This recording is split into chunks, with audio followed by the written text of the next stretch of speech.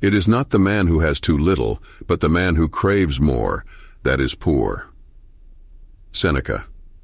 This passage encourages us to reframe our concept of wealth, suggesting that it is not necessarily determined by the abundance or lack of material possessions, but rather by one's attitude towards what he or she already has.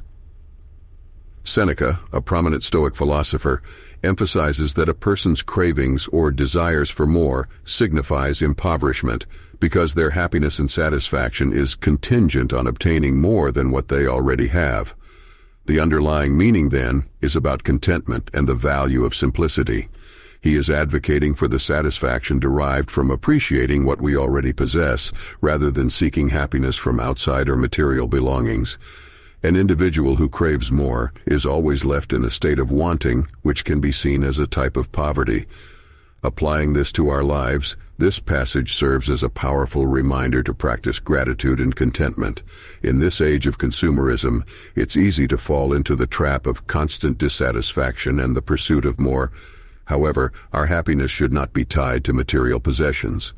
We should strive to be content and appreciate what we have, rather than focus on what we lack. This principle can contribute to personal peace, happiness, and increased life satisfaction.